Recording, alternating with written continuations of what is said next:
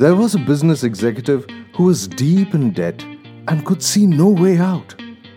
Creditors were closing in on him.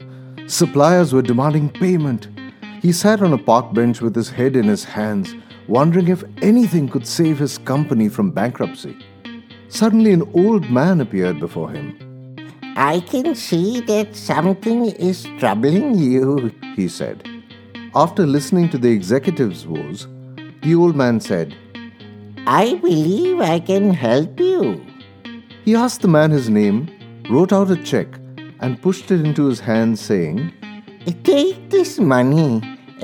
Meet me here exactly 1 year from today, and you can pay me back at that time." Then he turned and disappeared as quickly as he had come. The business executive saw in his hand a check for $500,000, signed by John D. Rockefeller, then one of the richest men in the world. "I can erase my money worries in an instant," he realized.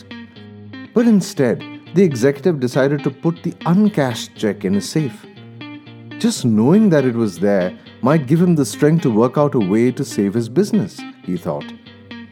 With renewed optimism, he negotiated better deals and extended terms of payment. He closed several big sales. Within a few months, he was out of debt and making money once again. Exactly 1 year later, he returned to the park with the uncashed check. At the agreed upon time, the old man appeared. But just as the executive was about to hand back the check and share his success story, a nurse came running up and grabbed the old man. "I'm so glad I got him," she cried. "I hope he hasn't been bothering you. He's always escaping from the rest home and telling people that he is John D. Rockefeller."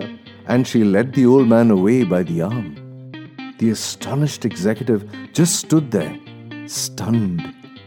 All year long, he had been wheeling and dealing, buying and selling, convinced that he had $500,000 behind him.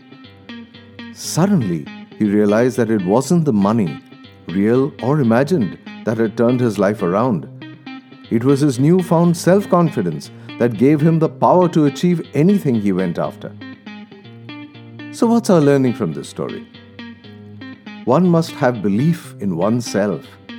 Self-confidence is most important.